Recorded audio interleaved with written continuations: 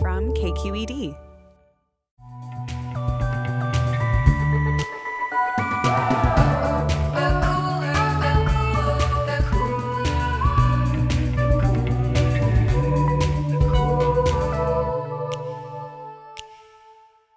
Hey everyone, I'm Emmanuel. I'm Carly. And I'm Jamidra. And we're the hosts of The Cooler, your weekly dose of pop culture commentary.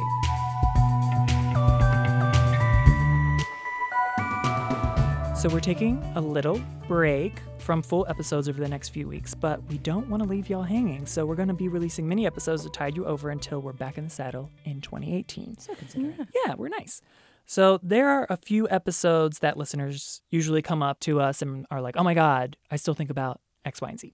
And one of those is our family guide to the holidays. Oh, yes. You need So one of it's those. like how you survive your family during this time, how you survive long flights, and how you survive bad food. New listeners might like to know our tips because change lives over here. Yeah, I'm saying. And old listeners could probably use a refresher. So let's hear that. So, Emmanuel, start us off with how to survive family.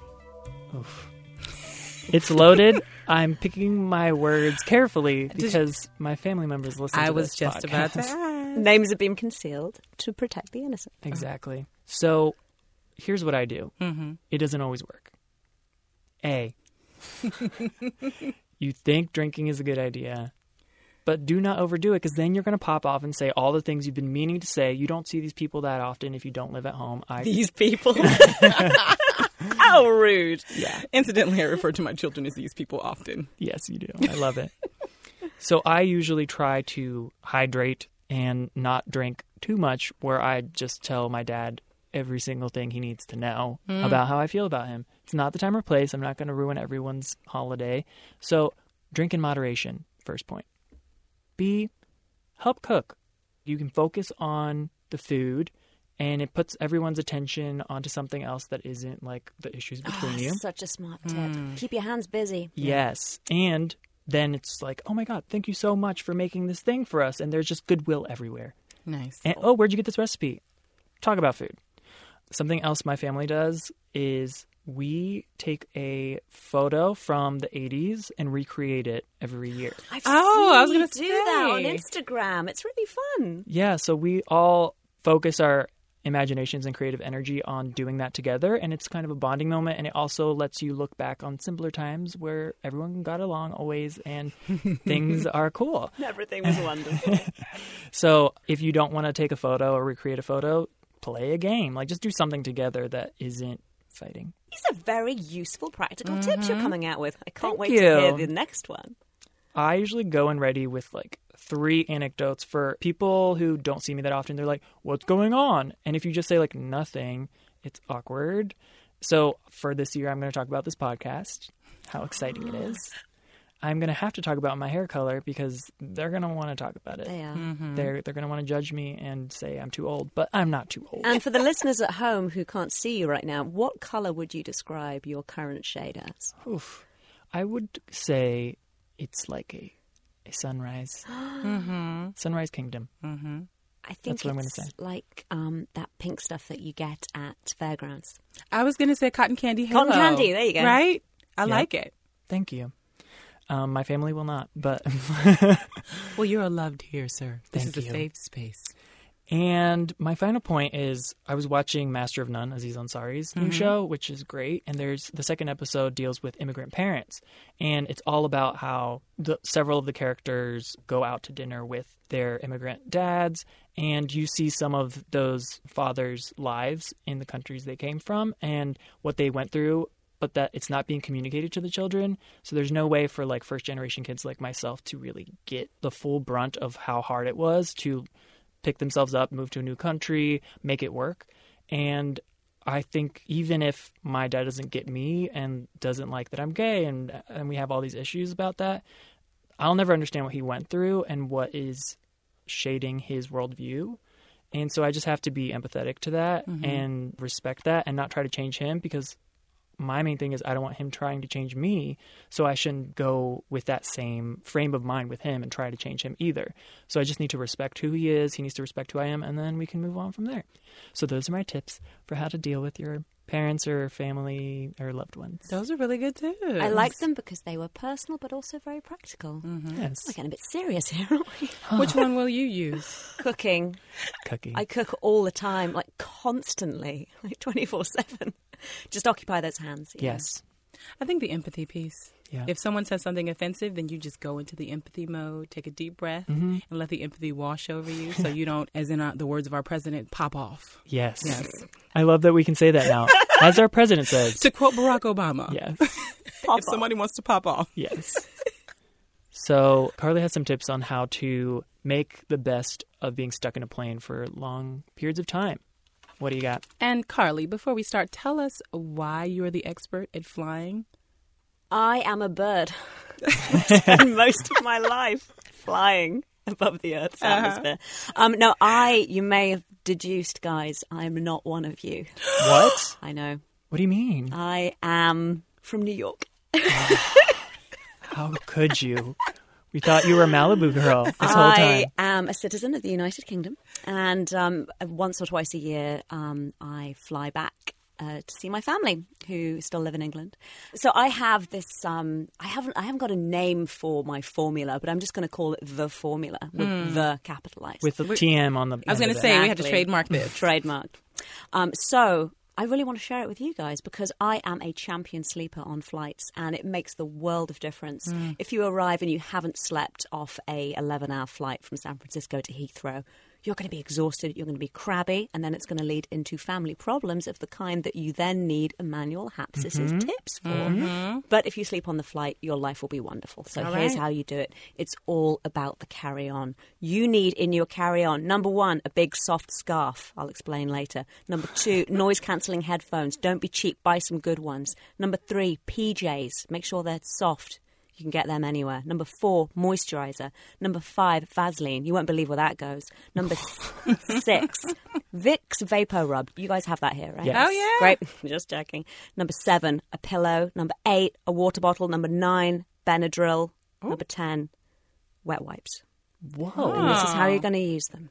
Okay. This is a serious, kit. This is serious stuff. Honestly, this is the difference between you having a great family holiday and a dreadful family holiday. Okay. Number 1, you're going to sit down on your plane. Wait till it takes off. Choose a movie. Choose a good one. Choose wisely. Maybe choose something you've seen before or something that came out in the multiplex but you just didn't want to pay for the ticket. Don't watch Pride and Prejudice or Sense and Sensibility. I will just say that for personal reasons. Eat your dinner. Eat the lovely dinner they bring you. It's probably not lovely, but just choose wisely and eat it. Very important. Have a glass of red wine, preferably 2. Make sure you drink your water with the red wine because otherwise you're going to get super dehydrated and you're going to feel terrible. You're going to have a headache. It's not going to help this sleeping plan. Right, okay, you've had your dinner, you've had your wine, and the lights are going to go off if you're on a transatlantic flight. Finish up your movie. Reach into your carry-on bag. Take a Benadryl or 2. I don't know what the legal dose is. Check that. Ask your doctor. This is important. Don't listen to some random woman on a podcast. Take that Benadryl. This is going to make you sleepy.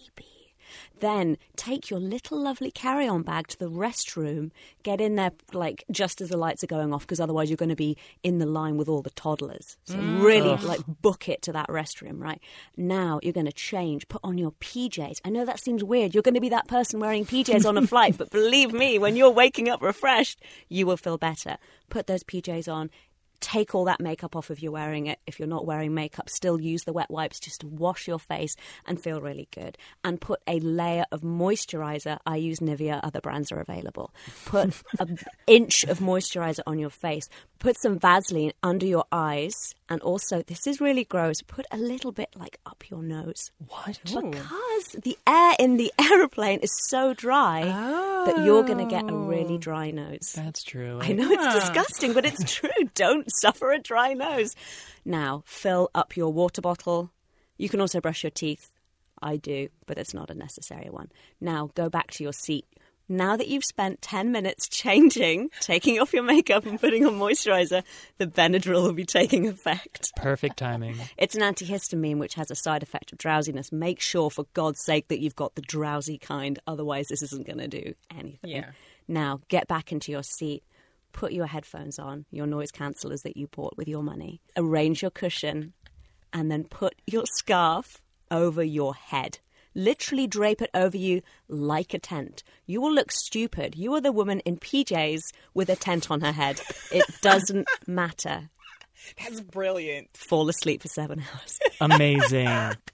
The scarf is brilliant. The scarf over the face is absolutely brilliant. It's wonderful. So, guys, please try that over the holiday period. And if it works, tweet me. Emmanuel, you want to try? I'm going to try it, but I need to start shopping for all this stuff now. You do. Where That's should a lot. where should they tweet you?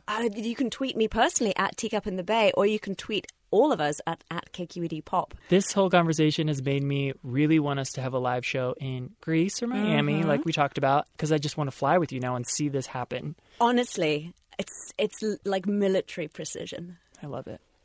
Okay, so we all know that we're going to be crammed in a house. Some of us are going to be very happy about that for the holidays with our relatives. And even though we all love our relatives, we do have those family members who bring the dish. And you know what I mean by the dish. That item of food that nobody wants to touch or eat.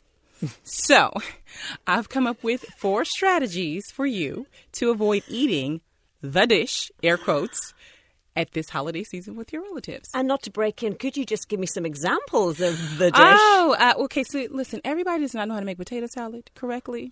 So that is an item of the dish. Everybody does not know how to make casseroles correctly. So that can be a scary situation depending on who's making it. And some people like to think that they make good pies and desserts. Like, so my grandmother, you would say, everybody ain't able. Okay. So, tip 1, avoidance. Okay? If you can, avoid the dish at all costs. Suggestions. Pile as much edible food on your plate so that there's no room for the offending dish. And when Auntie Tish approaches you like, oh, have some of my insert dish here. Oh, you know what, Auntie? I have so much food on my plate, I'm going to have to come back for seconds. Oh, well, so wise. Not. Okay. Never coming back. Tip 2. Feign an allergy or dietary restriction. Yes. Okay. Ask the host what the dish is made of. Then when they explain the ingredients, latch on to whatever ingredient is most believable. So like suggestions. You know, Aunt Trish, I really would try that. Insert awful dish here. However, I've been having these really weird stomach issues anytime I eat. Insert ingredient here. I mean, my stomach just, you know what? This is not appropriate conversation before dinner. Let's talk about something else. Yes. 3, concealment. If you happen to have the food on your plate, what you can do is gradually sweep the food under another item. So like a roll, stuff it in a roll or under a roll, under the salad, right? Now, if the relative is watching you, you might have to take at least one bite just to appease them. But the rest of it, just sweep it under there gradually. You want to be smart about it, a little bit at a time so it looks like you're eating. And when you're done, just sweep it in the garbage can, go back for seconds. And 4, we talked about the childish tactic. Let's talk about the adult tactic. If all else fails and you have to eat it, drink.